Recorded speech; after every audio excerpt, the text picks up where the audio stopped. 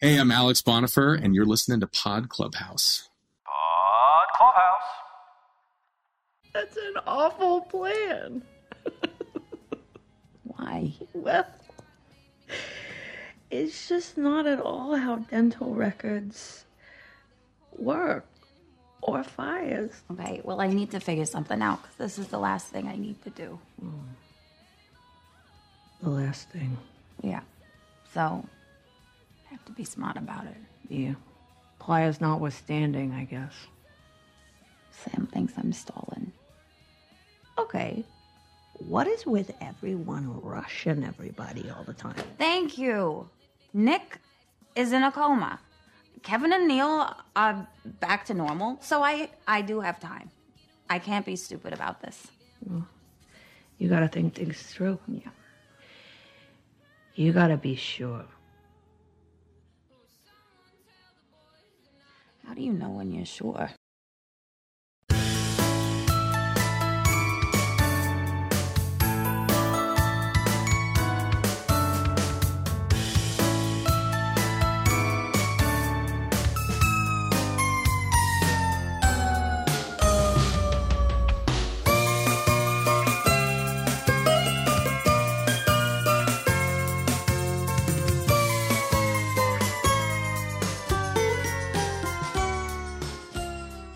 Welcome to Kevin Can Podcast Himself, your dedicated after-show podcast for the AMC series Kevin Can Fuck Himself. This is Caroline. And this is Mike. Tonight we're discussing episode 6 of season 2, The Machine. It was written by Kate Lovelace and Jasmine Peck. Kate is a staff writer on the show, and this is her third written by credit, having co-written this season's Ghost and season 1's Broken. Jasmine is also a staff writer on the show, and this is Jasmine's first written by credit. The episode, it seems, as ever, was directed by Anna DeCosa. Just a community note, if you want to continue the conversation, please join us on Facebook, Kevin Can F Himself Fans. We're having a good time over there discussing all the ins and outs as this series is coming to a close. We've assumed you've watched this episode, so we're not going to be giving a step-by-step recap of the episode itself. If you haven't watched, you should pause this because it will be full of spoilers and talking about things that happened. Go watch the episode, come back, and then you'll be ready to listen in as we deep dive into it all. Caroline, I want to, before we get into the episode, I want to read a comment we got on Apple Podcasts, where I encourage everyone to go and leave us a 5-star review, because if you do, we'll do this. We'll read your comment on the podcast. This is a question that I thought was interesting that maybe we should take a couple minutes to discuss. It is from Scarlet Minded, is a 5-star review. It is titled, Confused Why Allison's Mom Gets a Laugh Track. We talked a little bit about this in the episode, but I figured we would go back to it since Scarlet Minded was so kind as to leave us a 5-star review. I thought Kevin's World was the only one with a laugh track. I actually like the actor who plays Kevin. He's doing a great job being the goofy buffoon who just puts people down, but is still seen as the, quote, good guy. Yet putting Allison's mom in that situation makes me think the sitcom is in Allison's head. Yet Kevin's sitcom world exists without Allison's interaction. I thought ideally Kevin would never change since Kevins don't change. Hopefully he won't go into the drama world. I think that would be a disservice, but I think Allison's mom in the sitcom world is a disservice. Maybe it's because it only had 2 seasons. I don't want to think it's all in her head, since the only sitcom parts prior to this was only Kevin scenes. So now I'm very confused what this show is trying to say. It broke its 4th wall with the ham people scene. It makes Neil entering the drama world weird because it was supposed to be a big deal. But if her mom is in the sitcom world, then anyone can just move back and forth. Like the cop too. She just ends up in a sitcom horror movie scene with Kevin without a problem. You would think that the cop would understand why Allison does what she does, or is a domestic assault victim the way he puts her down. But for some reason, I was never sure of the cop hates her enough to make jokes about killing her. Doesn't the cop know Allison's dad? The show is making less and less sense to me, keeping the drama world and sitcom world very separate. I thought that was the rules the show set for itself. It was a great premise. I hope it comes back to a solid conclusion. Thanks for the podcast. I don't know anyone personally who watches the show. Glad you guys are here. So there's a couple things there, but I think it's an interesting thing to talk about, because the general premise is, why is Allison's mom in the sitcom world? Do you want to tackle your thoughts on that before I can keep talking? Okay, well, let's assume that we're talking this one through. So I'm going to say some stuff, and then I might change my mind at the end of our little conversation, because I'm open-minded like that. So I think that she is still representative of someone who is sort of caught up in, if we're going to say, the Ham people life, right? So there's like a way that their little society works. Certain people get to be the butt of the joke and certain people get to make the joke. And because she's not, the mother is not considered to be like on the like enlightened side of it, of like, wait a minute, who's the butt of the joke? And like, am I hurting someone and all that? Then that's why her character plays out in the sitcom world, because she's not somebody who's like woke, if you will, to the situation. So why do we see Neil in, you know, the drama side? Because we only see him after he has the realization that, you know, you can't be going around treating people this way. So I think that's the divisionary line. I do not think it's in Allison's head. I don't think it's like the way she perceives these people. I think it's they're trying to signal to us that character's level of perception of the world around them and where they fit in, basically. And maybe their lack of accountability as they go through the world. Yep, I like that too. I agree with you 100%. I think it's Kevin, in the same way for those Thor fans out there, Odin says, Asgard isn't a place, it's a people. I don't think Kevin's living room is a place. I think the sitcom world is representative of a people. I think Allison's mom is a quote-unquote Kevin, the same way that Kevin is a Kevin. And so I think that's why she gets the multicam treatment. I think it's meant to show that this is a history of experience Allison has had with people in her life. That she grew up with a mom who was a Kevin, who treated her father like Kevin treats Allison. Allison as the daughter being in that same position as her father, these dreamers who have aspirations and hopes to get out of the small town, these Ham people dreams and ambitions. And you have this woman who just holds them down and berates them and abuses them for their own gain and their own lack of ambition or operating from their own ends. If we saw Cindy and Nick operate, I have a bet Cindy would probably be a Kevin in a Nick world. I make a bet Nick grew up with a Cindy sitcom-like world based on her conversation with Patty at the birthday party. So for me, I think it's that Allison's mom represents what it is to be a Kevin in the way she treats the people around her, her loved ones around her, in the same way Kevin treats his family around him and well, everyone, not just his family. And I don't know who he loves or the extent of his concept of love. But yeah, I think the show is being actually pretty consistent with its rules, but at the same time also condensing it though, because there is a colliding of worlds that we're seeing. And for sure, anyone who's listened to our first couple of episodes of this season 2, we've talked about the quickened pace, how everything seems to be on fast forward as that's happening. But I think this idea of collision goes back to season 1. We talked a lot about, especially in the back half of season 1, how the worlds seem to be colliding more and more and more and getting closer and closer and closer to that point where Neil enters the single cam world when he gets hit over the head with the bottle when he attacks Allison. So I think it's both things. I think the show is consistent with its rules. I think it hasn't betrayed that, but I think there is a colliding of the worlds that's going on. The question about, is it in Allison's head? It can't be in Allison's head because the world exists when Allison's not there. Right. So in that case, we know she's not the narrator for us. We're watching outside of Allison. It's important because the reason why it tended to be like, certainly in the season 1, where it was like Pete and Neil and Kevin, they would always be in that multicam world and they would be very, I don't want to say like vicious with each other, but they were the butt of each other's jokes all the time. Like there was absolutely no careful, like what am I doing? What am I saying about my friend or whatever? Like there's just no awareness, I guess, generally. So that part to me is what identifies who's in that world and who's not. Because when you look at like, say, Tammy and Patty, they're not in multicam world when they're just talking to each other because their head's not in the sand about what, their responses are to people. Even with Tammy's control issues, she still doesn't rise. To, like, hit on that one, right? She still doesn't rise to the level of Kevin-esque behavior. Here's the thing: it's not necessarily the intensity of Tammy's Kevin-ness; it's that she's fully aware of what she's doing. Kevin, I don't think, really takes the time or really bothers to give a shit about what he's doing to people. So Tammy can be a full-on Kevin, but because she's aware of it, she's in single cam. Whereas Kevin or Pete or before Neil, they all stay in that world because they never stop to consider how it's affecting people around them.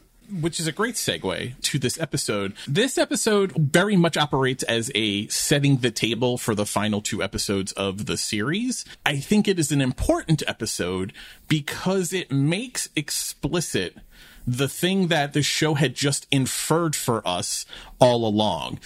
Kevin, for all of his faults, gets what he wants when he sets his sights on it, no matter the consequences, no matter the collateral damage, no matter anyone else's feelings or considerations. If Kevin wants it, he has a single-minded drive that allows him to go and get it. This episode, for the first time, really, really makes that explicit.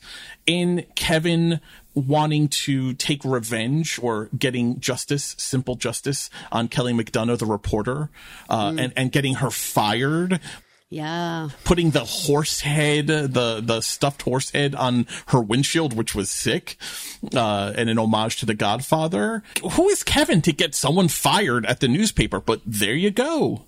But we saw this coming. Remember we said, why is this article, why is this reporter continuously being brought up? Like, it seems like they're trying to keep her on the radar screen, and, you know, that Kevin is going to do something. So seeing her walk out with her box of stuff and look so upset, I was like, I cannot even believe this guy. Like, cannot believe him. One of the important things, though, to note, though, in this episode is how Kevin goes about doing it. Because before Kevin gets his verve, it has to represent his own self-interest, right? Think back to the birthday party. He wasn't interested really in helping Allison plan the birthday party until it coincided with his own self-interest of getting Pete to dump Lorraine and hook up with Diane. And then he became very interested. So in this episode, we see 2 different times where Kevin adopts someone or something as his enemy, as his target, as a nemesis in relation to the stop sign. He calls the stop sign his nemesis and then seeks out to destroy it. He gets Kelly fired, which he targets her as an enemy, and then he removes the stop sign, which is the direct cause of the car crash that Sam and Allison are in. When he's with his father, declares to be his nemesis because he blames that for always being late to work instead of taking responsibility for his own actions. When it actually had Pete saying, you set your alarm for like 11 a.m., that again, like watching other characters like start to kind of wake up to like what the hell are you doing? Pete in particular, because Pete, being Kevin's father, has had a front row seat and probably played a front row part in creating Kevin. I mean, there were tons of allusions to this in season 1, and you and I spent a bunch of time talking about it. If Pete was going to end up being the biggest monster of the show, if he ever crossed into single cam, because who could create such a creature as a Kevin? Well, you have to look to the parents, right? That makes sense. And we have one of the parents, the surviving parent, right here in the living room in all of his PJs, which made me laugh. I give the show such a funny bit, all of the pajamas. Okay, I got a suggestion for that. Every time we see Pete, he comes out of the basement and he yawns and he stretches. What is he doing? Waking up. Oh. And he does it over and over and over in the episode. And I feel like for me as an audience member, that's like cue in, like, this guy is waking up and becoming more awake and more awake as we go. And not hopping in the hot tub, right? He's choosing to spend his mornings with the unseen Lorraine in the kitchen instead of getting in the hot tub. And it started with last week's episode in the blackout, where he couldn't find the words like, we're upset at you, we're mad at you, you owe us an Pollitt. Like, he was like learning the words for the first time last week. And this episode, again, more and more where Pete is not buying into Kevin's shenanigans. Really, it probably goes back to, you could probably track it back to the political ad where he went and spent the night storyboarding out a campaign ad for Kevin. And then Kevin, took Allison's advice and completely, shit-canned the whole thing. Maybe even there you could start tracking the division between these two. I'm way off track though, but the whole point was we had spent a lot of time talking about in season 1 is Pete going to end up being the most Kevin of Kevin. But even now we're seeing Pete, the closest person to Kevin, because Kevin is Pete's son, even he is not standing by his side as steadfastly anymore. I'm happy to have gotten that comment because I think it was interesting to revisit the laugh track and using Allison's mom, who we only got the couple of scenes with. Allison's mom in the sitcom world was important because it showed kind of this history for Allison. One of the ways it makes sense that she would wind up with a Kevin is if she had always grown up with a Kevin. It was one of the things that she knew, especially with her father dying first. How much one-on-one time did she have with this Kevin-esque person in Allison's mom? That's what is expected, right? It's learned behavior. Am I off base with that, you think, or?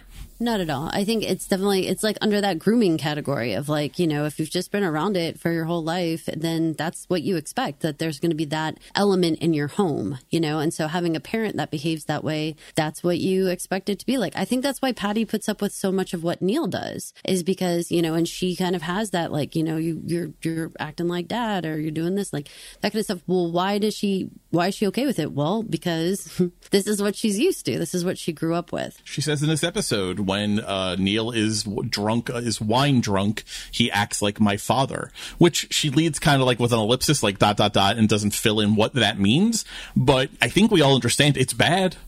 I don't think he acts like a great guy when he's wine drunk like her father. I don't think that's what we're supposed to take away from there. When you come upon a person who is in an abusive relationship, it's almost never their first abusive relationship. They were probably abused somewhere along the line beforehand. Obviously, I'm not a therapist, but in my experiences, that seems to play out pretty much all the time. Let's talk about episode themes. We got more fire this week, and now I'm starting to really get worried. This is another episode. This is 2 weeks in a row now where we have seen a newspaper be burned. We have Allison talking about one of her planned ways of killing herself or faking her death would be a fiery car crash with her dental records. Kevin with the newspaper setting it on fire because that's how he deals with his anger at the news article, or going to set it on fire. I don't think he ever lights it up. There's too much fire being bandied around in these episodes. I definitely feel that way. We've kept our eye on that. It's been on our board this whole time about what's going on with this fire. And, when we were talking about the dental records and that fiery car crash part, I was like, ooh. As far as we know, he hasn't put those 9 volts back in their smoke detectors. Oh, he has not. No. He's probably lost them and blames Neil or Sam. Maybe thinks Sam stole them. Who knows where the generator is? This is a weird episode theme, but it's been on my mind the last couple of episodes because I feel like it has been ramping up, but we haven't really talked about it. The drinking. And this is a show where virtually every sitcom scene features drinking. Even with that, I feel like it has ramped up exponentially. In this episode, there are 2 completely separate scenes that they acknowledge are on 2 different days where Allison and Patty drink themselves into a stupor to the point where Patty is non-functionally hungover the next day. I agree with you. I think it's also because it's Allison and Patty so much. We were accustomed to seeing the guys drinking a ton because, like you said, that was the sitcom world. But now it's all over the single cam. It's all over, with all of them, basically. I mean, everybody across the board is always drinking. We do get the team. When we get to Neil and Diane, we'll talk about the trying not to drink so much, which is an interesting contrast. Do you think that's why she doesn't take the beer? Yeah, I think it's because she doesn't want to be bought, and she's sick of it being like I know why you're talking to me here, and you're trying to bribe me with this beer. Like, drink your own beer. I don't think it's some sort of stance against drinking.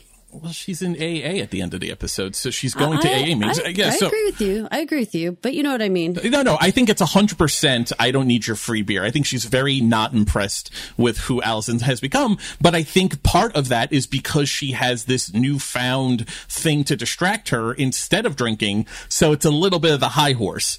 Whereas I think season 1 Diane would be like, free beer, hell yeah. Now that she's come around to this Neil side of things until the end of the episode, I think she has a little bit of superiority. Like, I don't need your free beer and I'm not impressed with it and you're trying to buy me off. I see what you're doing. And even though that would have worked before, it doesn't work now because I'm trying to clean up my life. I think it's both things. And it's also, I mean, she's calling Allison on some hypocrisy here. You know, all you do is talk about Kevin is a shitty guy, and I see Kevin as a shitty guy now, right? And here you are cashing in on him, which brings us to really the last theme of the episode. And I think the most important one, and maybe the most important one for the series, weaponizing Kevin. I love that they got to this because it's part of what we see with them making explicit that Kevin sets his sights on something, Kevin gets it done. For Kevin's self-interest in this episode, he gets the reporter fired, he gets he steals the stop sign, but Sam and Allison realize that they can weaponize Kevin in this episode and don't hesitate to do it. First, we see Allison getting free beer at the C's, being a little pathetic about it as she goes, and she's like, I am the wild dude's wife, you know, like yes. She really has to, but it works out. I mean, but she has to endure the bartender, of course, saying, and we all have heard this line, that guy must be a laugh riot to live with at home. That's the price Allison has to pay for the free beer, right? Yeah, it's just to swallow it down. But if you have no money, I mean, and you want alcohol, free beer at the C's is pretty good, even though, again, she's on record as not liking beer. And obviously the most important weaponizing in this episode, Sam's parents who are threatening to take Bev's diner from him because of the fallout of his marriage with Jenanin.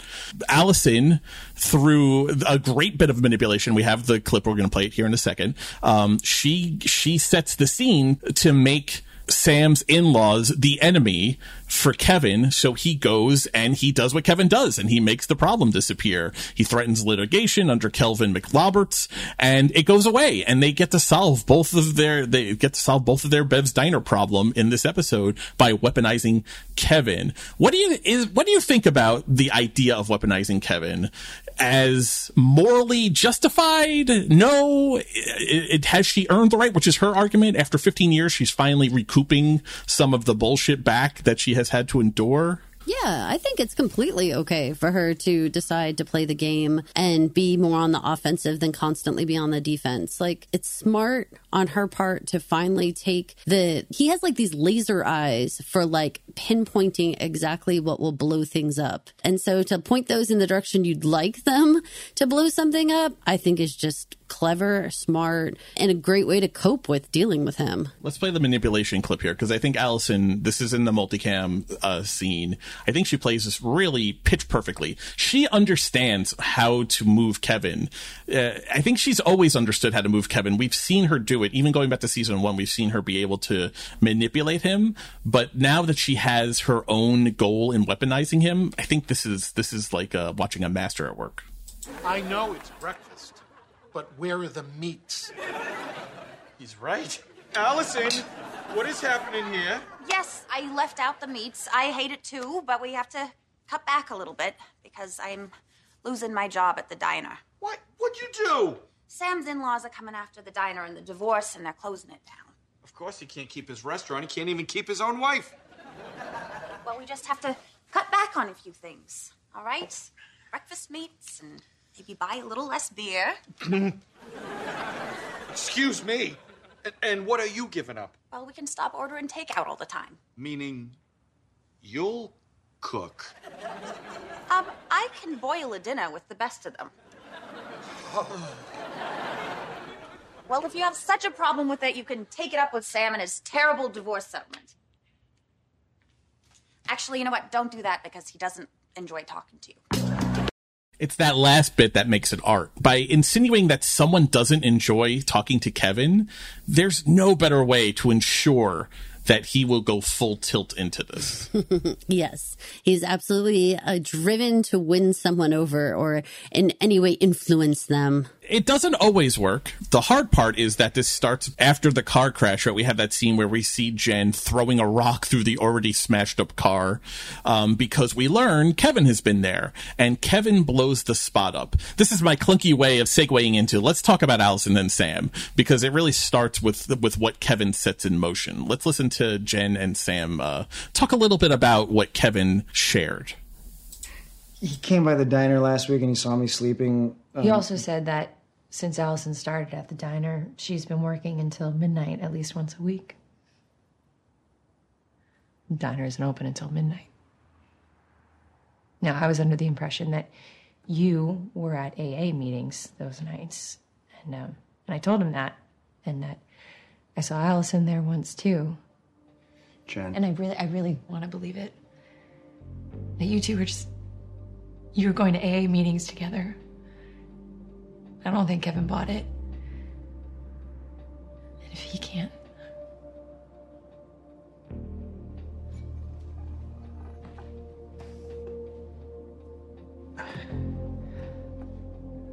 We should talk. Do we have to? That's a rough scene, but it also feels like one that was coming for a long time. It feels weird that it's actually taken this long for it to happen. I have a bigger question for you, Caroline, and I really am curious what you think. Are Sam and Allison actually fucking again? Or are they doing, like, faking your own death prep the same way Patty and Allison have been sneaking around and having to give excuses to Tammy and Kevin about where they are? I don't think that they're back together in any way. I really don't. I think that there's probably lost time, that Kevin doesn't know where Allison is, that she probably does blame the diner. I mean, we know there's different things that she's had to been doing to prepare for this, Gertrude Franch biz. Like, where does she say she is necessarily when they were at the funeral home, or like different places like that? I mean, it's logical. She might have said, I'm working late. I don't think they're together. I don't think so that. either. I didn't get that vibe. They don't, when they're in the car talking in the beginning of the episode, they don't have the vibe of we just finished having sex. No. But it would make sense, though, because if Sam is sleeping at the diner, he wouldn't be home, so Jen wouldn't actually know when he was getting home. So even if Allison is using it as an excuse for Kevin, she doesn't necessarily need to be with Sam, but no one could count for where Sam's whereabouts are either, because he lives and sleeps now at the diner. I'm sure people are going to be asking if that's a thing. I agree with you. My vote is no. I don't think they're actually, because she was so distraught when she kissed him again. And I think that seemed to reveal like this scab of this is a horrible idea, we can't do this again feeling. That felt very real to me, that I didn't get the impression that they then, took their clothes off. And I think that part's like played out for them. I feel like, again, he was like the road not taken. And so she kind of like went and explored that a little bit, and it absolutely did not work out. And she realized like, this is no better. Figuring that all out, there's like zero reason to think she would venture down that again. Let's play this clip. This is actually right after that scene between Sam and Jen and Sam is with Allison outside in the alley behind Bev's diner, and they're talking. Sam has this interesting take on the whole thing. He cornered me last night and told me sobriety was the reason I'm not fun anymore. Called it a reverse intervention. Jesus. Scary how okay you can seem after 10 car bombs. Still sounds better than my day. Sorry. I feel like my near-death energy lasted 24 hours. Leave it to Kevin to bring you back to reality. Yeah. But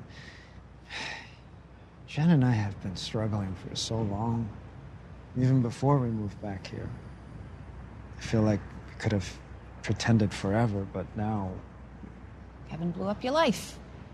Welcome. Thing is, I'm not sure I'm angry. Maybe it's my near-death energy talking, but I might actually be grateful to him. I mean, that sounds cuckoo bots coming out of his mouth, but it makes a lot of sense, though. This is the first stone rolling downhill that really gets Allison's wheels turning about we can weaponize Kevin. You know, she says later on to Sam, I think it wasn't luck, it was Kevin. After Diane gives her the money, Sam says, I told you you'd always get, you could always find more cash. You know, I'm so jealous of how lucky you are. And she says, it's not luck, it's Kevin. I think this scene, this idea of actually being grateful to Kevin, is like one of those first stones rolling downhill that shows her I can actually use Kevin to my own advantage. Yeah, I agree with that. I mean, I think that she kind of realizes that she can like mold this lump of clay a little bit, create something that she wants out of it. I feel like Sam is confusing his words. When he says he's grateful, I feel like that's a little bit misguided. I feel like maybe there's some relief for things to just have like finally been dealt with Jen. And so I understand that there's some amount of relief in that, but I don't think he was grateful to have it happen the way it happened or anything like that. So, and that's the part that Kevin plays in. It's not like he stuck around then and they all talked it out, you know, and then you could be grateful to Kevin. Like, no, I mean, there's relief that a shitty marriage came to an end. That's not the same thing as being grateful to Kevin. Right. And also that he didn't have to really do most of the dirty work. Sam just had to kind of come in and clean it up. Kevin is a chaos bomb. I don't know that we should ever be grateful for chaos bombs. And I think Allison has to be careful about that too with using Kevin, because it does have unintended effects that you maybe don't always think through. Kevin certainly doesn't think all of them the way through. I don't think he really put together going to Jen and Nin's house to talk to her about it.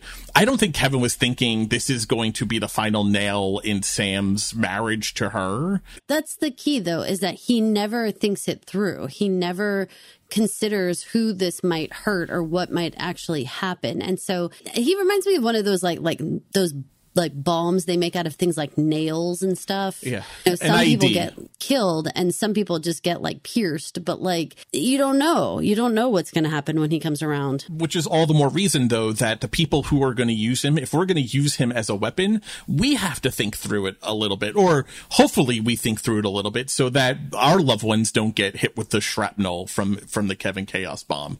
Because he doesn't think through it, I think Allison and Sam also have to be very careful that they do think through how using Kevin will work out. Because, I mean, Sam even says at the end when he gives out the Kelvin McRoberts information about the litigation, he says, it feels a little bit slimy, but I didn't actually do anything, so I think I'm okay here, right? And he asks her kind of for like approval of, I can let this happen, right? I mean, you know, at least he's kind of questioning the morality of the Kevin Chaos bomb, right? The Kevin IED of this has fallout, but I think it's okay here. It seems contained. Yeah. And I think that with Kevin, I mean, as much as it can be thought like beforehand, like, oh, we really did sort it through and whatever, he is so chaotic. I mean, just again, imagine that nail bomb thing exploding everywhere. Like, you can try to think it through, but I don't think you would ever guess the amount of actual chaos he's going to, you know, create. We have 2 episodes left of the series. If this is going to become a thing that we do, I just want to put up on the board to make sure everyone is being safe. Make sure you're using your hand gloves. Make sure you have a face mask on. Like, before you go and throw a Kevin into a crowded room, make sure you have thought through what the fallout might be. I guess that's my concern. So far, what we saw in this episode, free beer and Sam getting to keep Bev's Diner, great things. I'm giving it 2 thumbs up. But if we start to escalate how we're using him, we get stop signs getting pulled and car crashes and people losing their jobs, which we didn't even talk about the fact that Kevin going to get Kelly McDonough, the reporter, fired. It's just like what he did to get Allison fired, right, from her paralegal job. The guy is also super repetitive in how he goes about doing his business. Well, he's figured out what works. He figures out what ruins people and, you know, what can create the most amount of chaos. He's efficient, you know, in what he's doing. I thought it was actually pretty clever to create a concept that maybe the diner was going to be sued. That's actually way smarter than I would give Kevin credit for. Well, that's the thing. Kevin's not dumb. Kevin is just so self-centered. I was going to say self-serving. Yeah, he's just so self-serving and so self-centered. His intelligence only really shines mind, you know what the logistics are to get a hot tub installed in your living room must be? He figured it out, though, and got it filled. You got a hot tub. It took forever to get that hot tub working. Yeah, no, for it to finally arrive. Right, and they didn't have to turn it on its side and get it through a house door. Yeah, that's all crazy. Crazy. So I appreciate so much, again, like, we don't know the backstory of how he got Kelly fired. All we know and all we get is her walking out, obviously upset with her box. And we know that he did it. But I think that the show is amazing, and how they have basically trained us to watch it. That's all we have to know. That's all we have to see to know that Kevin did this. He's certainly capable. This is actually a great time, because we mentioned it before and then kind of blew right past it. Just because I think it's important, especially in season 2, stop and think about if Kevin says to Pete, Pete says, what are you going to do? Kevin says, justice, Dad, simple justice. Combine that with going to the stage of putting a horse's head with fake blood on her windshield on top of getting her fired. Imagine all of that playing out in the single cam world. That's terrifying, that this man is out and about and acting with impunity. He's got the protection of the police. He really literally can do no wrong. Imagine that guy on the loose. The Netflix just released this like Jeffrey Dahmer documentary. This feels a lot like someone who would get a Netflix like true crime documentary, someone who goes and does this stuff. If it was in the single cam, it's really bone-chilling terrifying. Sometimes when it's like so unbelievable and it's so like consistently happening, you can't wrap your brain around it. It's not necessarily he can do no wrong. It's like, surely this guy can't be capable of doing all these things, right? Like, you kind of like talk yourself out of it, that like he couldn't have been the one. That's what Allison's been trying to teach us all, though, for 2 seasons. Everyone says that. Everyone's like, Kevin couldn't possibly be Sam just last week. He's a clown. No, motherfucker. If he's a clown, he's the Joker. He is not a clown. He is a maniac. He is a dangerous maniac. Let's stay with Allison and Sam a little bit more. The episode actually opens up, and we're jumping all over the timeline, but the episode opens up. I'm curious what you think of some of her possible death scenarios she comes up with in this episode. The first one is hiking death. She doesn't go into a lot of detail what that would look like, but it makes sense, right? Alone, no one around.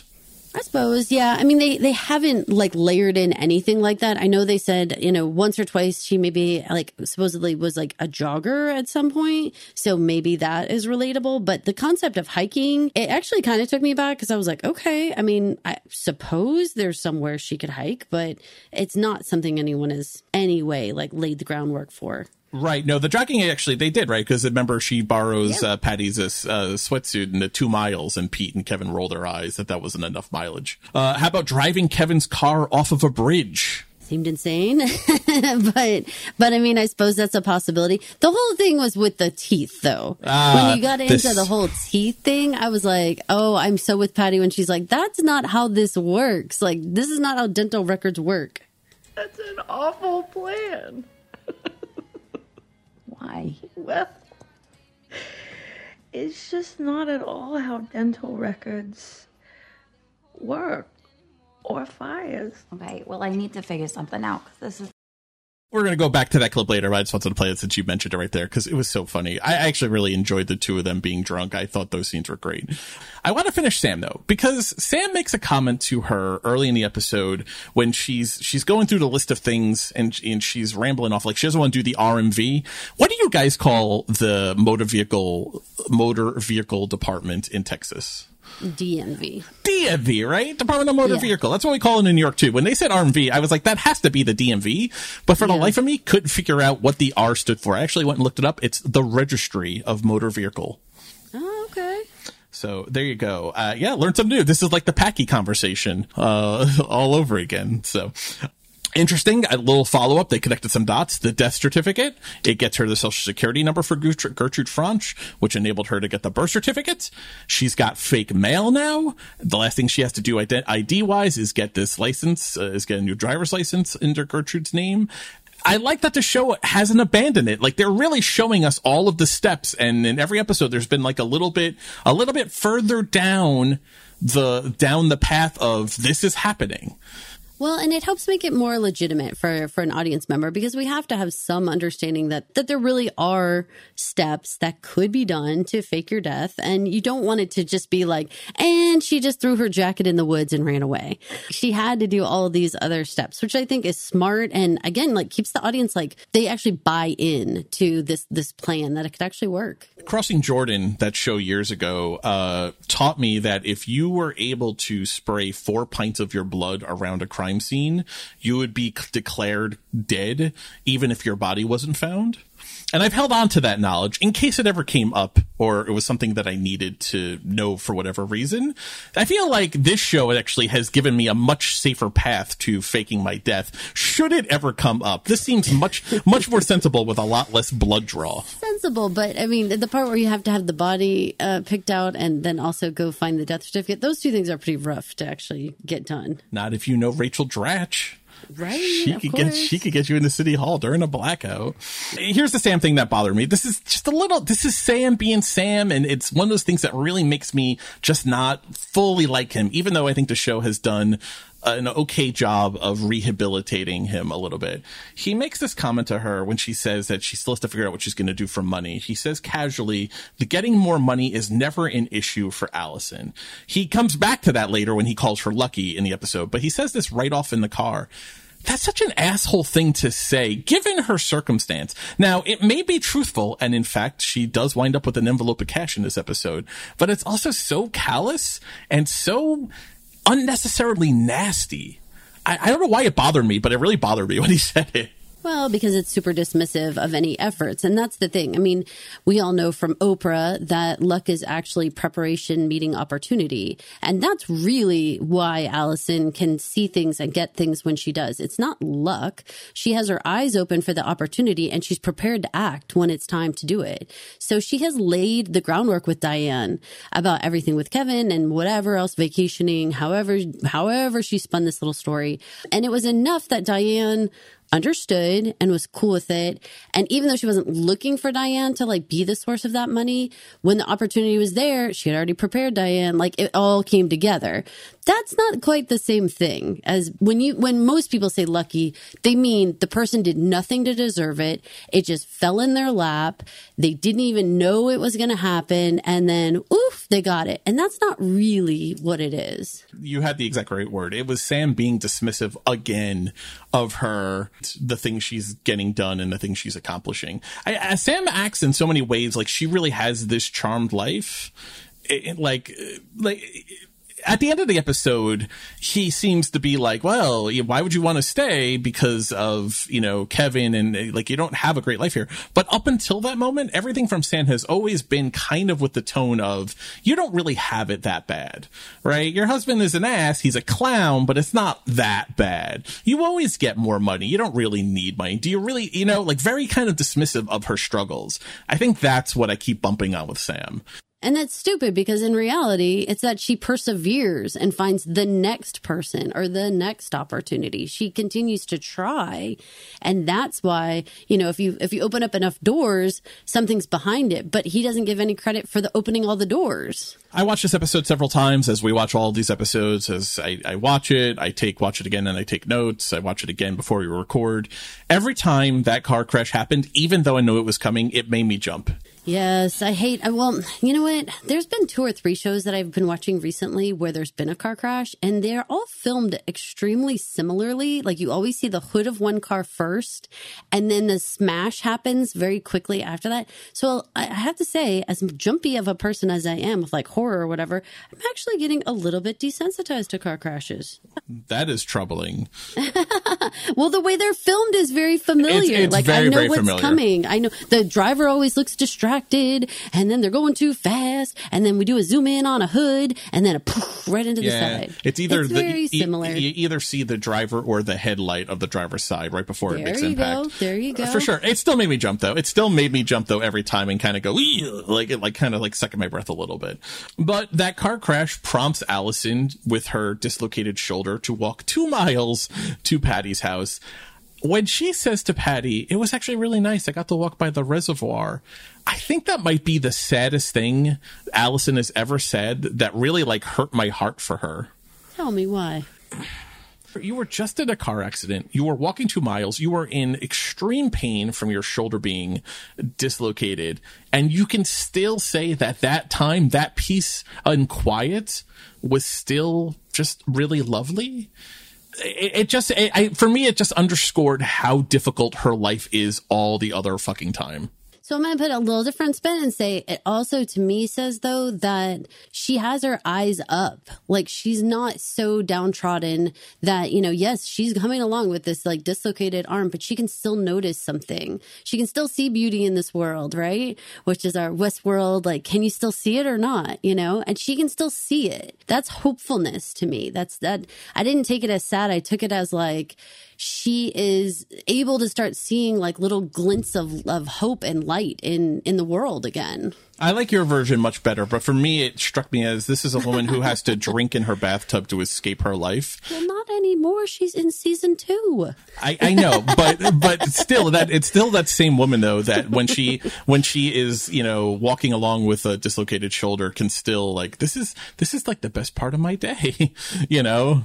Yes, but I like your part though. I like the eyes opened and looking forward to the horizon for hope and her head up and seeing the world. She's not just kicking the dirt and kicking the rocks as she walks, you know, her head's up, she's looking around. A definite season 1 conversation we had several times about Allison was her lack of noticing what was going on around her and lack of noticing anything beyond her own world. And so from that point of view, that you're right. You're 100% right that she is able to take in the view. It does show that growth that we've been noticing and been commenting on the last few episodes. And to comment to Patty to that, I think it also, like, I feel like Patty took it a little bit like maybe she was taken aback by like, wow, you like walked that far and all this stuff's happening, but also like, friend, you know, like you are changing and growing and seeing things differently. Patty had some great reactions to Allison in this episode. As good as the reactions as she has in the card room, the death certificate card records room, and in the hallway, where I think Mary Hollis really shined in her body language reactions to Allison and the things Allison was saying.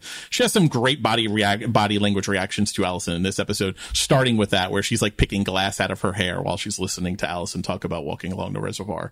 2-mile walk along the reservoir with a dislocated shoulder, and she's not huffing and puffing. She's not puking up her guts. Allison's fit. Allison's in shape. Let's put that on the board for possible death scenarios. Allison can hustle when she needs to be to avoid the cops and paramedics. Good to know. Fascinating. Okay. Let's get to these 2 drunken women who were so much fun. I just feel like I don't know how to have any fun. You know how to have fun? Fun is for people with disposable income. And I don't have disposable income. Has never stopped him. That is actually the one thing that I kind of maybe admire about him. Okay. Maybe you'll stop drinking now. I mean, I've never gambled. I've never been in a fight. I got poker chips, and I punch real good. Ask Neil. Let's go. I just can't die without having any fun, and I could. I had a near-death experience today. My shoulder popped out.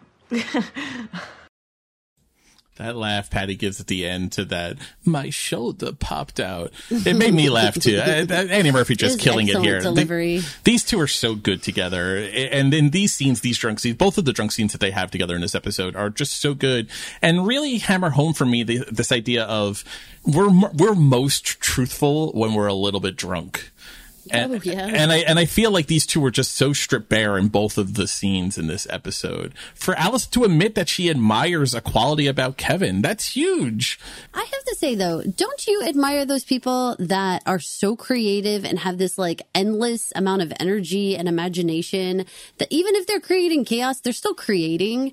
And I do have like real respect for the fact that, I don't know, most people are pretty freaking boring. You know, when you come down and there's a hot tub in your living room, there was a lot of logistics and you figured it out, man. You problem solved it into here. So I do have some amount of respect for how those things come about. Yeah, if you're being honest with yourself, of course, yeah, I 100% agree. You have to respect the guy who can get a hot tub into his living room overnight.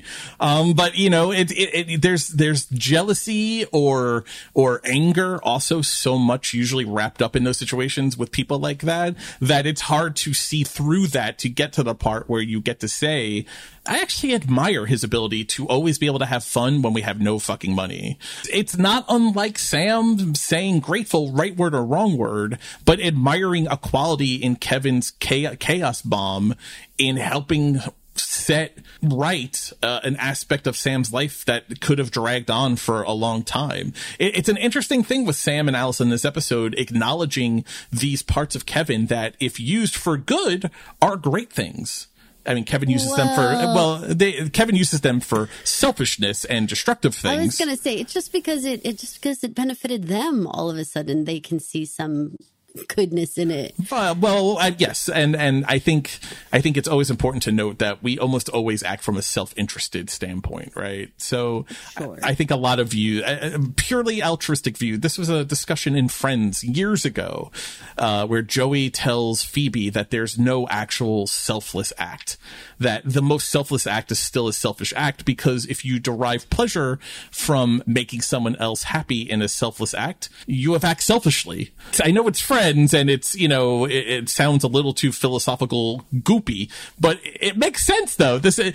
When you drill down to it, that's how we all act though. I think that's just honest. And I like Allison here being a little drunk can finally like shed that a little bit. But of course, Patty has the exact right, you know, reaction to that. And I think that any friend would have in that was like, you should stop drinking now. You're talking crazy talk. When Patty giddy claps after popping her shoulder back in, just fantastic. As gross as the sound was. I loved her like surprise attack on her like that. That was so funny and like dead on how you'd need to do it. That's how I thought you would do it. I really sat there thinking, I was like, this is exactly how Caroline would pop in my shoulder if I needed her to. What the hell? Does your shoulder pop out? No, my shoulder is well in its socket, but I think that's what you would do. You would definitely do like, all right, I'm going to count to 3, 1, 2, and then you would do it on 2 because you're saving the person, you know, elongated pain. Yeah. Well, and I think that if it comes unexpectedly, then you're like relaxed and you're not fighting against it and all that stuff. So there's probably real good reasoning behind it. Well, so I looked up the selfish act kind of concept, and this is the quote that I liked. It was from Bill Crawford. I like this one. It says, "There's no such thing as a selfless act, nor should there be. We don't have to be selfless to avoid being selfish." If you get a little happiness out of doing something nice for someone, I don't think you're actually being selfish. To me, I'm like, if you can be happy along with the person, maybe selflessness is not the goal, but just making other people happy is acceptable enough. Like maybe being selfless is an impossible mountain to climb, but that's okay, provided that you're not like, you know, just trying to use people or do something, you know, just because you get something out of it. I totally support that there is altruism even in a selfish act. Let's continue on with these two drunk birds. We're going to replay the dental records clip. I think the interesting thing here, and it's not being talked about, I had to edit it out from the clip, is, were you surprised to learn that Patty had wanted to go to nursing school? I don't think that was something we knew. I don't think that's something we knew either. But remember I told you I thought it was actually kind of interesting that she became a hairstylist, because I was like, man, it would have made more sense for her to become a barber because it's just very practical. And there isn't that sort of finesse part to it. So I loved the whole concept of like that. She really does have this caring, nurturing side. And you can tell that because she did choose to be the hairstylist versus the barber. It wasn't crazy to me. I mean, it would be a lot more schooling. So I was like, okay, I don't know if that's exactly Patty's route, but she really loves to read and stuff. Like, I think she could have had... They could have gone through other things she would have wanted to be, you know, because she is a reader. I'm very curious. They left that aspect a little bit untouched.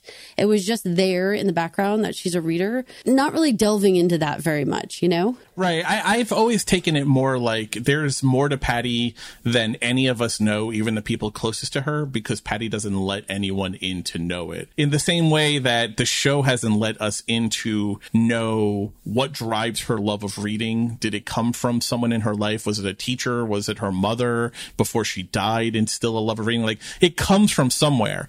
But Patty doesn't let you in like that. For God's sakes, Allison didn't know it was her birthday until it was her birthday. I like that we don't know it, because I think that's consistent with who Patty O'Connor is. But I'm also kind of super interested to know everything about this woman.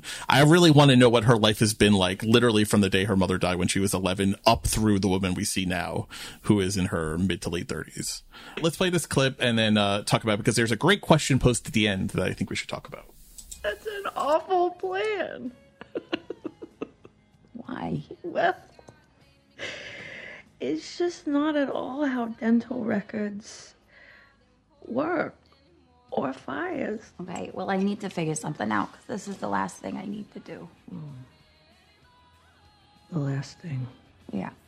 So, I have to be smart about it. Yeah. Pliers notwithstanding, I guess. Sam thinks I'm stalling. Okay. What is with everyone rushing everybody all the time? Thank you. Nick is in a coma. Kevin and Neil are back to normal, so I do have time. I can't be stupid about this. Well, you gotta think things through. Yeah. You gotta be sure. How do you know when you're sure? How do you know when you're sure?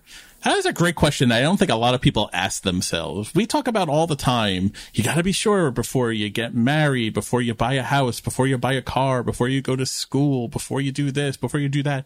How do you ever fucking know if you're sure? I have a philosophy in my life where I don't have to be sure. So I have to have a pretty good feeling about something. And I have a very strict policy that you can always reevaluate the choice that you made without beating yourself up, without deciding, that you made a stupid choice or anything like that, but just saying, you know what, I made the best decision I could with the amount of information I had at the time. And now maybe it's 6 months in, maybe you did decide to go to school and it's not for you. Maybe you did decide to take a job and it's not for you.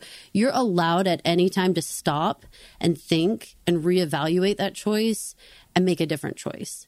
And that's, for me, that's Allison in a nutshell with this. Like, you're allowed to stop at any point and decide if this is working for you. And that's what I feel like these women are talking about. Like, why do you have to be so rushed? Why do you have to make one decision and like, that's it? You have to just go. You're allowed to stop and think and reevaluate. I made a choice quite a long time ago to actually take some time in the morning and like lay in bed and just think. And I know that sounds kind of stupid. Some people might call it meditation or something like that. I don't try to like zone out. I really try to think through things that are going on and stuff, because almost everybody I know only comes from a position of like reacting to a situation, reacting to, showing up at work and there's a problem, or there's something and you're just dreading it or whatever. If you actually give yourself some time to think, which is what these women are really advocating in my mind, to stop, and you don't have to be sure, if you will, but you just have to be committed and willing to like take that next step, with the caveat that if I take that step and I don't feel good about it, I can just say, you know what, I'm going to take a step this direction instead. This feels better. How do you know when you're sure? I don't know. I feel, there are certain things when you feel love, when you don't like things, I think there's a lot of surety that comes there. I feel like when you are overwhelmingly and really, truly in love with someone, I feel like there's a surety there where all the doubt flies out, or all of the doubt except for the lowest dull, like white noise in the back of your head. That's all that remains. I think that's about as sure as anyone could ever feel. But those are extreme examples, right? Super disliking something or feeling something with all of your heart and soul. I think knowing you're sure is easy. I think, but most things, I don't know. Most things that don't fall in the extremes, I don't know. I don't know if you're ever really sure about what car to buy. You know, I don't know, because there's 3 different cars that you could have bought. Like, but you picked this one. How are you sure? I don't fucking know. It's the one I got. I don't know. Well, and sometimes on like, you know, decisions like that, like maybe stop acting like it is life or death. Like, I mean, just simply make a decision. The part that I feel like most people are lacking is that part where they give yourself some grace to say, I'm allowed to make a choice. I don't have to be sure. Okay. I have to make a choice. And then if that works for me, I'm going to move forward. And if it doesn't work for me, I don't sit here and say, you stupid asshole, why'd you do this? You put yourself in this bad position. You say, I learned something about myself. This didn't work for me. If I ever encounter a situation like this again, I already know what I don't like, you know, and so I'm not going to do that again. But I'm going to take this other choice over here. And I think that Allison and Patty really reminding all of us viewers, like, this is so important when it comes to being, say, in an abusive relationship. You don't have to say, well, I made the decision one day 20 years ago to do X, Y, Z. And so therefore, I would be a jerk if I went back and said, well, that wasn't the right decision for me. Somehow I wasted my life or whatever. Okay. Instead, if you gave yourself some grace and said, I made this decision and I stuck it out for as long as I could, and now this decision doesn't work for me anymore. I have new information about how this decision actually affects me, and I'm going to make a different choice. So I hear the show telling anyone who's in a relationship right now or making any big change, you are allowed to sit with this decision and think it through and decide what you want to do and then act on it. You don't have to, like, you know, run out in the night. Grace, giving yourself grace is something I have struggled with my whole life. Yeah? Yeah, I'm hesitant to say I'm an A-type personality, but I definitely treat myself with an A-type personality kind of agenda. Part of that is grace doesn't come easy. I feel the need to be perfect, or as close to perfect as perfect can be, on all situations, big and small, from what I eat for breakfast to how I decide to be, you know, buried when my life is over. Like, you know, all decisions I feel like are treated with the same level of need to be perfect. Well, then I totally invite you to like to stop and like think and say, like, well, what if I took more of a learning approach to life and learning about myself? The goal is not to be perfect. The goal is to figure out what I actually like. So if I choose cereal this morning and I get to lunchtime and I think, man, I wish I had something else for breakfast, we'll have something else the next day. And if you feel good about that, then that worked for you. Then, okay, now do that. It's just refining and editing and, you know, kind of figuring out what you like and don't like in life. And that way, it's not a constant thing of like, I screwed up. It's like, I learned something about myself today, and I'm going to take that. And the next thing I do, I have more information to make a different decision. So you're just collecting information about yourself and the world around you all the time. And once you take those things and you put them together, you can say, oh, crap, this makes a different picture. You know, I'm going to do this differently. Not for nothing. We should be charging people for this content at this point.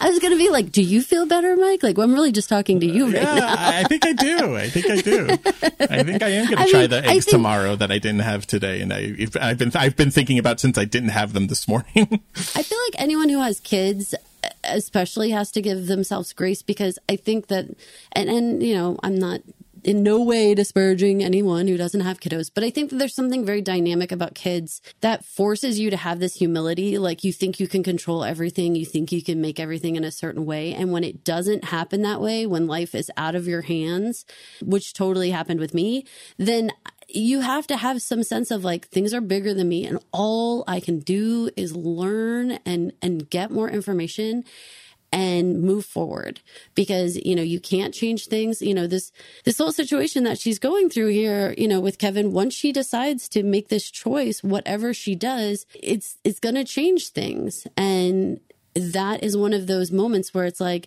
at any given time, she still has a choice, you know, she still has a choice. She can get more information and make different choices, like all of us can. Patty makes a choice in this episode. She makes a choice not to go bail Neil out. I thought that was a huge moment of growth for her to not do that. And Neil still gets what he wants. I mean, he's still got his new mother figure to go bail him out. But for Patty's point of view, I was really proud of her for doing that. I'm curious how you felt about that. Was that a big moment of growth for her? I think it was Patty realizing she had a choice. You know, I think before she felt so obligated to Neil to be there for him at all times, that especially as he's kind of unraveled this, like, you know, brother and sister, like, we just have this obligation to one another between the two of them. Like, there's no longer a responsibility. Like, he doesn't necessarily show up for her, and she doesn't necessarily need to show up for him anymore. And so just kind of opening that door to, like, you have a choice. You don't have to go down there at all. I think that that's huge for her. I even really like that she's taking her time with this entire Tammy situation. I really like that she realizes, like, she has the choice. Like, if she wants to take 6 months to move her boxes over, what's it to anyone, you know?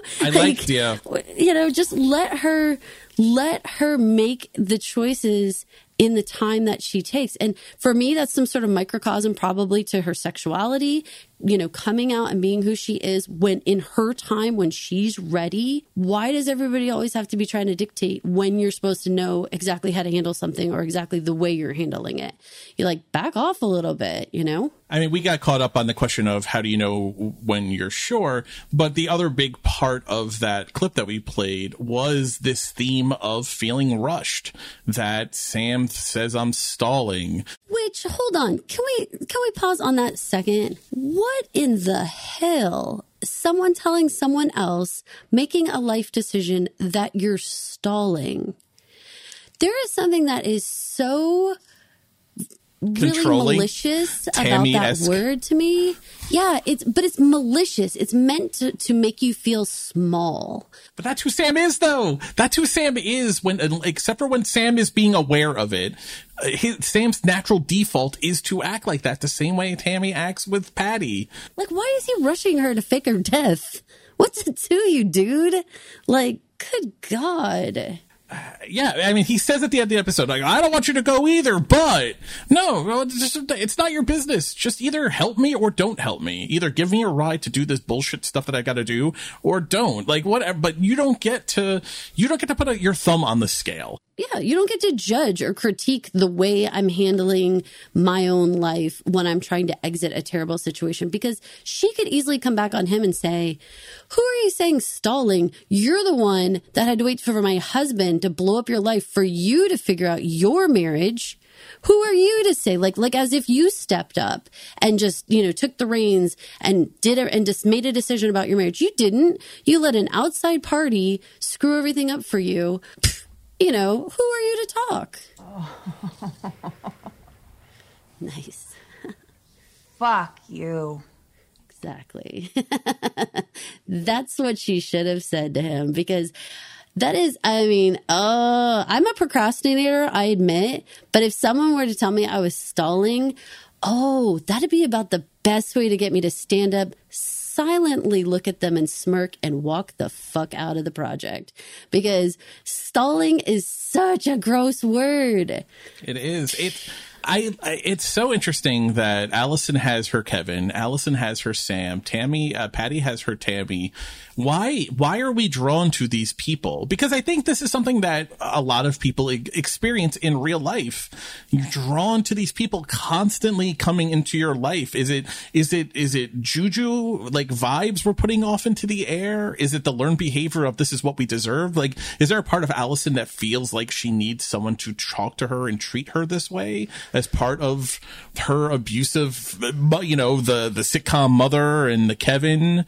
I'm going to say that for part of it, it's not that the Allisons are drawn to the Kevins, it's that the Kevins spot an Allison. I like it. And so it tends to be more like, you know, this is the person who is, you know, has a bad relationship with her parents, you know, feels like she doesn't know what the next step is in her life. Like, there's just, it's easy in a lot of ways to pick out an open-hearted person and find that person and exploit them. You know, I don't think it's the other way around. I don't think that person's looking to be exploited. It's just like we talked about with Allison, like she has this grooming with her mother. And then she also, these were the first people who were talking to her after her dad died. Literally, this group with Patty and Neil and Kevin, these were the first people to talk to after her family life implodes, and that becomes her family for the rest of her days here. You know, like, good Lord. You just got me thinking so hard about, it's not that Allisons are attracted to Kevins, it's that the Kevins spot an Allison. You got me thinking about last week when the cops spilled the tea about Tammy a little bit, that Patty's breaking all of Tammy's rules, as she swore she'd never date another local girl who smokes again. And now I'm sitting here thinking, man, I want to know who Tammy's Patty was before Patty. Was she as controlling to her? Is Tammy spotting the women she can control based on how she treats Patty, right? I mean, she says to her, you know, I shouldn't read anything into this, that you're taking so long. I guess it wouldn't be you if you were moving any faster. That is so gross. And like, I kind of can laugh like that. Fuck you. Yeah, we should keep that for all the podcasts. I like all that one of them. that one and this one. God damn it! They're all officially into the rotation. The oh my gosh, the one from Gilded Age. No. Exactly. I mean, I love it. Baranski every time. Baranski may be the only thing Kevin can fuck himself is missing. Baranski. Oh, could you imagine? A lot of the stuff that's going on with these particular people, I want to be really clear. I'm not trying to say that the Allisons, and remember, I think that everybody really has some Kevin and some Allison in them. I do not think that any of us get off scot-free without having some amount of manipulation inside of us. Like, I'm sure we do. It's the choice of acting on it or not. It's the choice of thinking it through and realizing it could hurt people or not. It's not that people don't have the inclination to manipulate others. It's just deciding whether or not you're going to do it. You're a smart guy. I know you're the same way. I know me and you can spot somebody and say, that one would be easy to convince to do something. But the reality is, like, you have to decide, are you the person who's going to convince somebody or persuade someone, or no, you know that's not in their best interest, so you don't do it. I mean, with great power comes great responsibility, and you have to wield it wisely. Always. So let's talk about Tammy a little bit. I want to play this clip. I know what you said about us hanging out, but you can't control her life. We're friends. That's not what this is, okay? I'm worried about her. Worried how? This is Patty at a gas station in Vermont, where I'm pretty sure she assaulted a trucker for some pills. Pills that ended up on the guy who broke into your house. I don't know exactly what it means, but I know she's wrapped up in something stupid, something bad. Have you shown this to anyone else? No. The minute I do, it becomes official. Well, there must be some misunderstanding. That's not like Patty. You know her. I mean, I think I do, but don't you think she's been acting weird lately? No. I mean, not at all. She's been completely normal with me. Okay, Allison's a horrible liar. I think we all understand that. But is this Tammy just trying to trap Allison? Why else play this? What's the thought process here? Oh, I think if I'm Tammy and I am a multi-year police officer, I think by showing her that clip, I think that is a veiled threat. That I know she's into something. I think you're a bad influence around her. So I'm just going to show this to you, and I'm not going to say I think you have anything to do with it. But I am going to read your reaction to what I'm showing you and decide whether you're like, oh my God, that's crazy. Or if you're like, oh, like she was, then you're like, oh, okay. So you were also there, like it's pretty easy to figure out. It's a little litmus test, right? But again, it's manipulation, right? Because this isn't. Oh, yeah. I mean, she herself, Tammy makes the point of saying, if I show this to anyone else, it becomes official.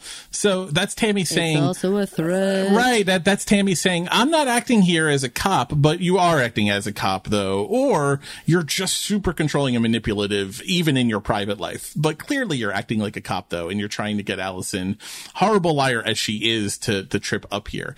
Now, the big question is, clearly Allison is going to share this information with Patty, right? Well, I think that's part of the test, right? I'm going to give you a bit of information about this third party.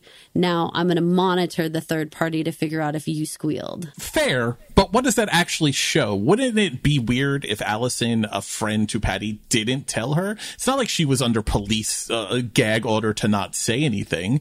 It makes Allison an increased threat. Or can you trust her to keep it shut up? Sure, I guess that is. But I feel like Tammy already knows that she can't. Or Tammy has already at least decided she can't. Whether she's never judged Allison fairly, not really.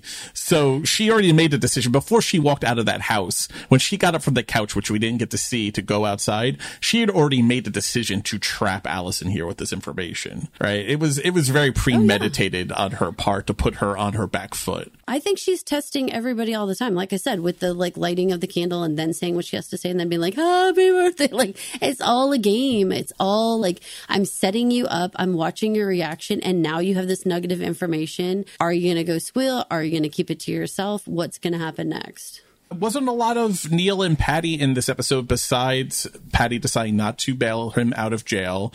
But then he does come back from the Tour de Francia and it didn't go well. He's super drunk. They lost the crawl. Kevin's pissed. He needs to go to the paint store and find a goat. What? Yeah, you need to go to the paint store and find a goat. Both of those things sound horrible. But also, I'm a little like, whoa, I wouldn't even have thought to get a goat. I'm impressed with people's creativity at that level. When he says Kevin needs me, she goes to get the blanket and then he's gone. Now, this is interesting because I think there's a version of Patty that runs after him. Maybe season 1 Patty runs after him, or season 1 Patty maybe is with them when all of this is happening. But she doesn't run after him. She looks sad. She looks worried, but she doesn't run after him into the night. But how sad is Neil with the Kevin needs me? When there's a couple of times when he says Kevin needs me, there, and then later on when he's stumbling drunk, and we have the clip here we'll play in a second, he stumbles drunk after he throws the bottle and he goes, I'm back, buddy. Just heartbreaking. And I don't want to say, I was thinking about this today. I want to be very careful not to become some Neil stan or make Neil out to be the most sympathetic. Because you like Alex Bonifer. It is, but I think the show is showing a complexity to him. And now for me, he is the monster that attacked her and maybe was going to do horrible things to Allison at the end of season 1. That I think is who Neil is.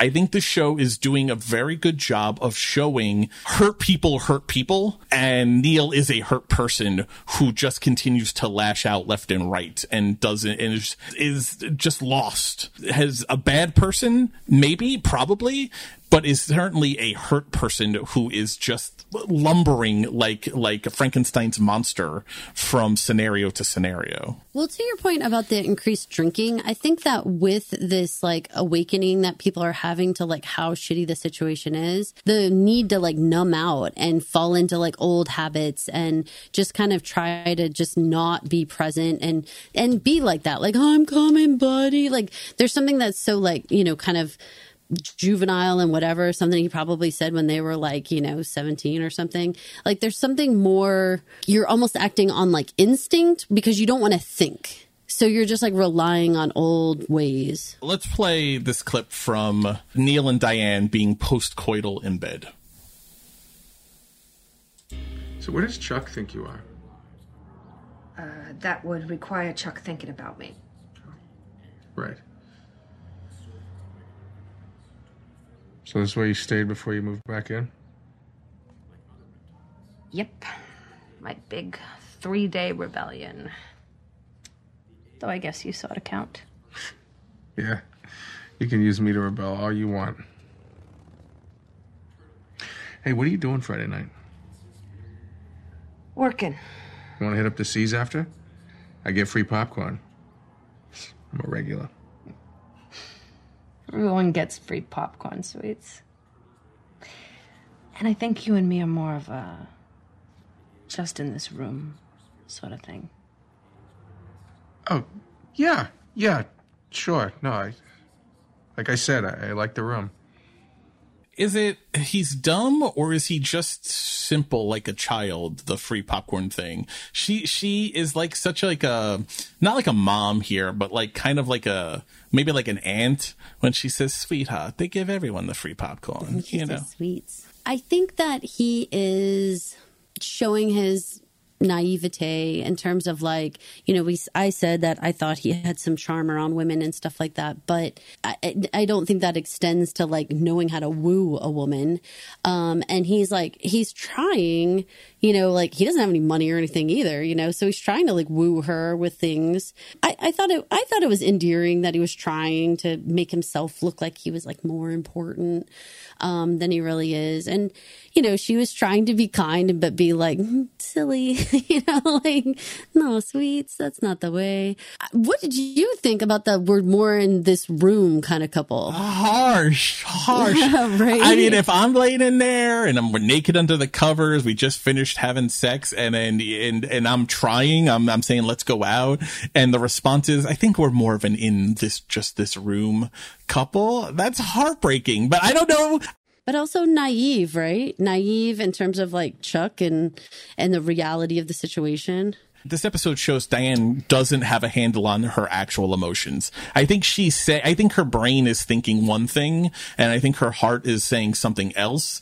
And this scene especially, because she goes through all the emotions, right? She's saying here we're an in this room couple, but the next time we see her in the motel, she's wearing the lingerie, and you know, very busty lingerie, like hachi chachi stuff, and is upset. And she goes to his house when he blows her off, and we learn later she was planning on an Atlantic City gambling trip with him. Like, she was making plans with Neil. There's an accelerated love timeline here where she's clearly more than just satisfied, which is the word that she uses when she's talking to Allison about Neil. Well, and I also feel like, you know, getting away from their hometown, like they can't hang out in their hometown. Like that's not a possibility, which is in retrospect, when she's talking about the fact that maybe they could go to Atlantic City, it was like, okay, maybe we could go somewhere where nobody knows us. And that's kind of an extension of this room couple. But we can't be at the local hangout and be, you know, actually there. Like that's a real misconception of what can go down, because Chuck will kill you. Right. But also, lingerie tells me she's more than just satisfied. There's something else more wrapped up in there. She wouldn't be busting out the lingerie if she wasn't a little bit more smitten kitten. And also, they do wind up at the seas. They are making kissy faces because that's where Allison sees them. The whole thing accelerates. It's very bold of them to do that. Good much Lord. Faster than what we're seeing from Diane here. You know, at some point she gets on board. She's like, you know what? Let's throw a little bit of caution to the wind, because it is a thing. When Diane and Allison meet up in the seas, right? Allison has seen them together, so now she's decided that she's going to confront Diane about Neil. And she starts to kind of warn her off, right? She doesn't give specifics, but she says he may not be who you think he is, which fair for her to not give specifics, or not being a good friend? Like, is it that you're dangling, showing a little ankle and then pulling it right back? Oh, I think you can't come in hot when your friend is having daydreams about laughing in bed with the guy. You cannot come in hot. You've got to come in real slow and careful. And if they ask you, like, well, why do you say that? Like, what happened? That would be one thing, but you can't just come in like, he did this and he did that, because you know what? That person's ears are going to close right off. They don't want to hear your jive. So she's playing it just right. It's not that wouldn't tell Diane, but she can't come in like full all the information, because Diane's going to be like, whatever, and just walk away. But Diana's kind of ready for this though, because she's got this bullet in the chamber right away of, at least Neil has been here for me. And that's something, which good for Diane to call Allison on it. This is something that we talked about, separate from Allison being justified to use who she has to use to get what she needs to get in order to get out of this. There are other people that Allison is interacting, and those people have feelings and they have their own lives that they're trying to live. And from Diane's point of view, Allison has not been a good friend in this Chuck thing, right? Since she dragged her to the Billy the PI, we haven't really seen Allison consoling Diane about what she's going through. We don't know what Chuck did to her when he pulled her out of South Carolina. Like, we didn't hear any of that. Where was Allison talking to Diane about that? And Allison owns up to that a little bit at the end, but clearly it's been on her mind that I have to go to Neil because at least it's something to distract me from, you know, my own hell that I'm living in. Fair, or is that too harsh? Because I think there's some people who are going to say that, you know, that have this feeling that Allison is untouchable and unassailable. But I think Diane is in the right here to have this feeling. I think it's a predictable feeling. I mean, I think when someone's in a situation like Diane, where she is sitting there, and I appreciated that her flashes were not of them having sex. They were them laughing and talking and just having fun together. And I think that that's what she was really lusting after.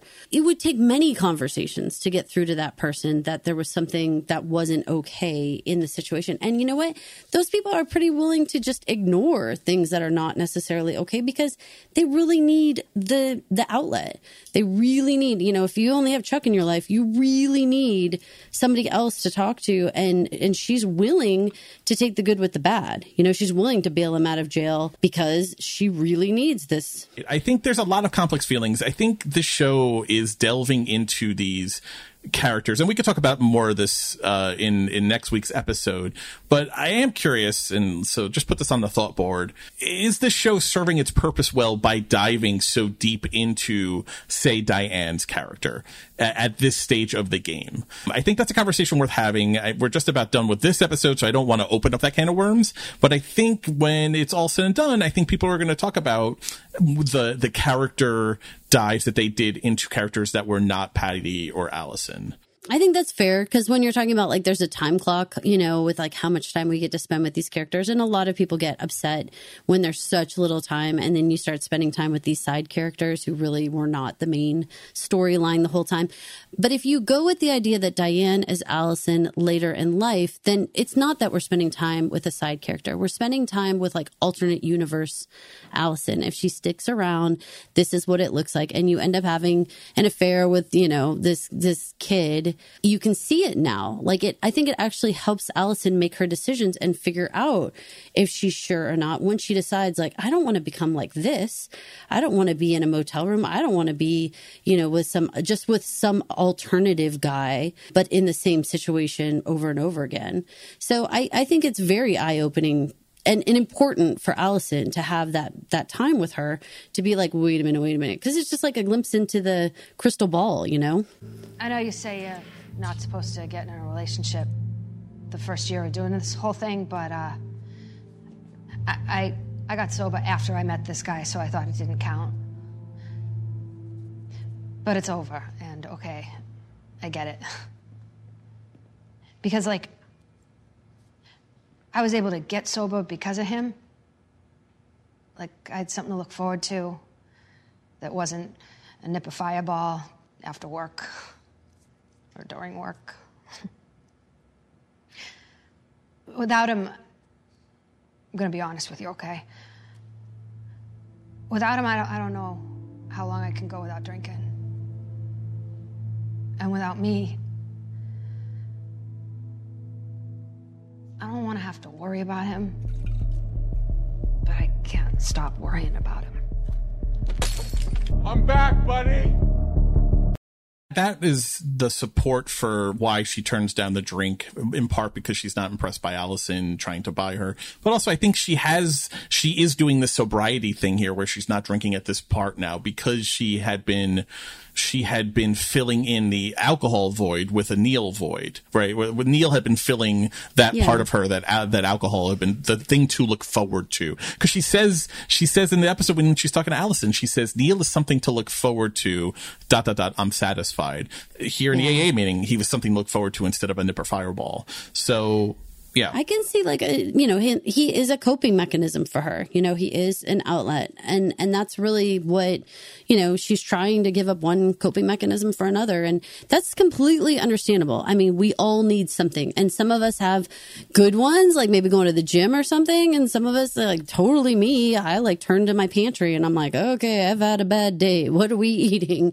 Because that's just the way I can cope. So, I just see these women really trying hard to figure out how do you negotiate what's a good coping mechanism or an acceptable coping mechanism in that moment? I don't know, but I mean, I think the genius of the editing of that scene is she's having this very heartful moment where she's acknowledging it. And so often things in our life, acknowledging the thing is really the most important step into being able to deal with it.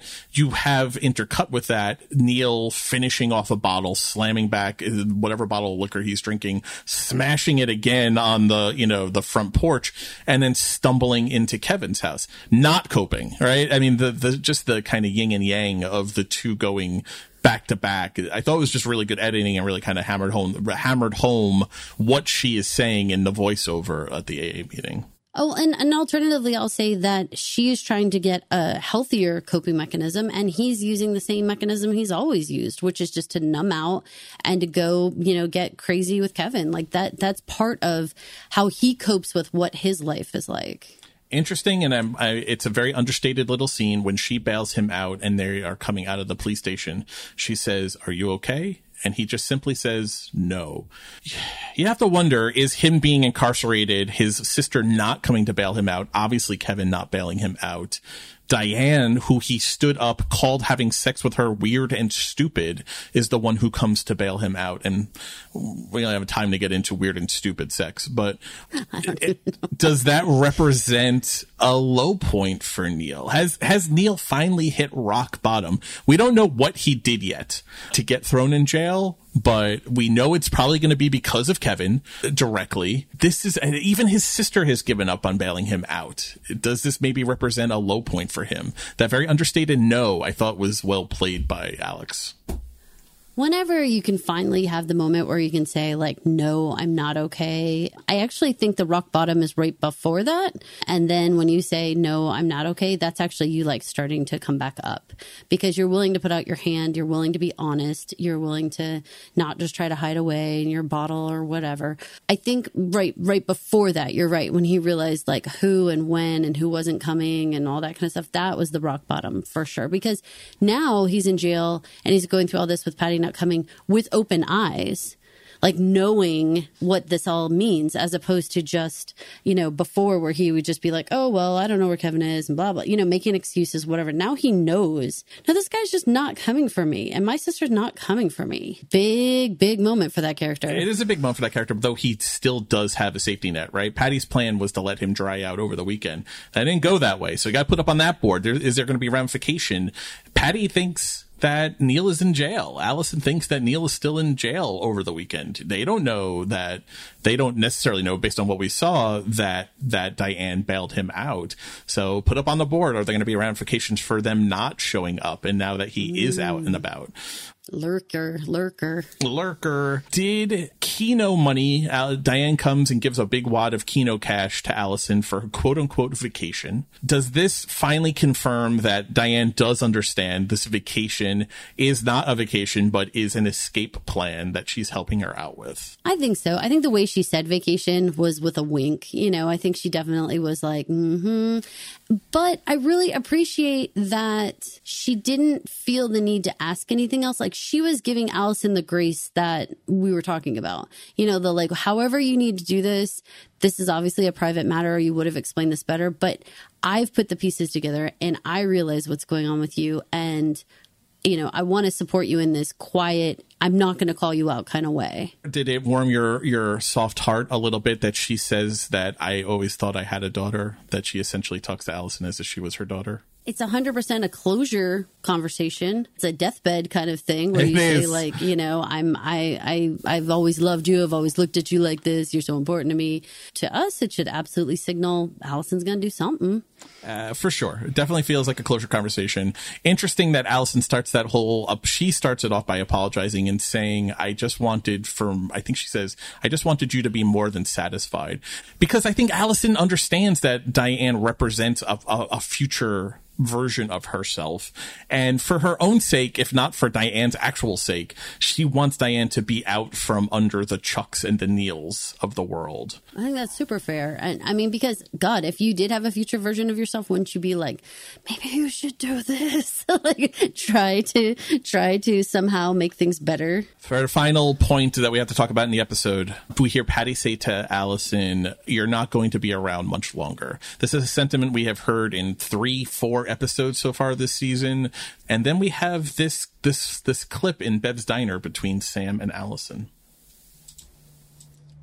Sam, I don't want to leave. After all the... Yeah. But why? I'm just not ready to give up everything. You're right, I was stolen, and I thought I had time. But now Tammy's found something, and soon she's just gonna ruin all of it. Ruin what? Your great life here? Yeah. What? I know. It's just that everything's been easier lately. But Kevin... Yeah, it turns out, if you make your problems Kevin's problems, he just fixes all of them. Like, he has taken from me for 15 years. I'm just starting to get something back. I don't want you to leave either, but you kind of have to, right? I mean, Tammy... She is a problem. But now I know how to take care of my problems. I introduced them to Kevin. That's definitely going to be the opening quote that opens this episode. I mean, I know that now, but so it's nice to bookend the episode with ending with it. What an intense way to end the episode. Introduce your problems to Kevin. Has a more sinister line ever been uttered on television? I don't know. I think introduced sounds very scary. Like, say hello to my little friend, you know? Yeah. Yep. It sounds exactly like that. And just so sinister. Very final. I mean, you were talking about how it was a closure deathbed conversation between Allison and Diane. That's a very, like, you know, I'm going to make him an offer Tammy can't refuse kind of thing. Like, I mean, I'm on the Godfather kick because of the horse's head in the beginning of the episode.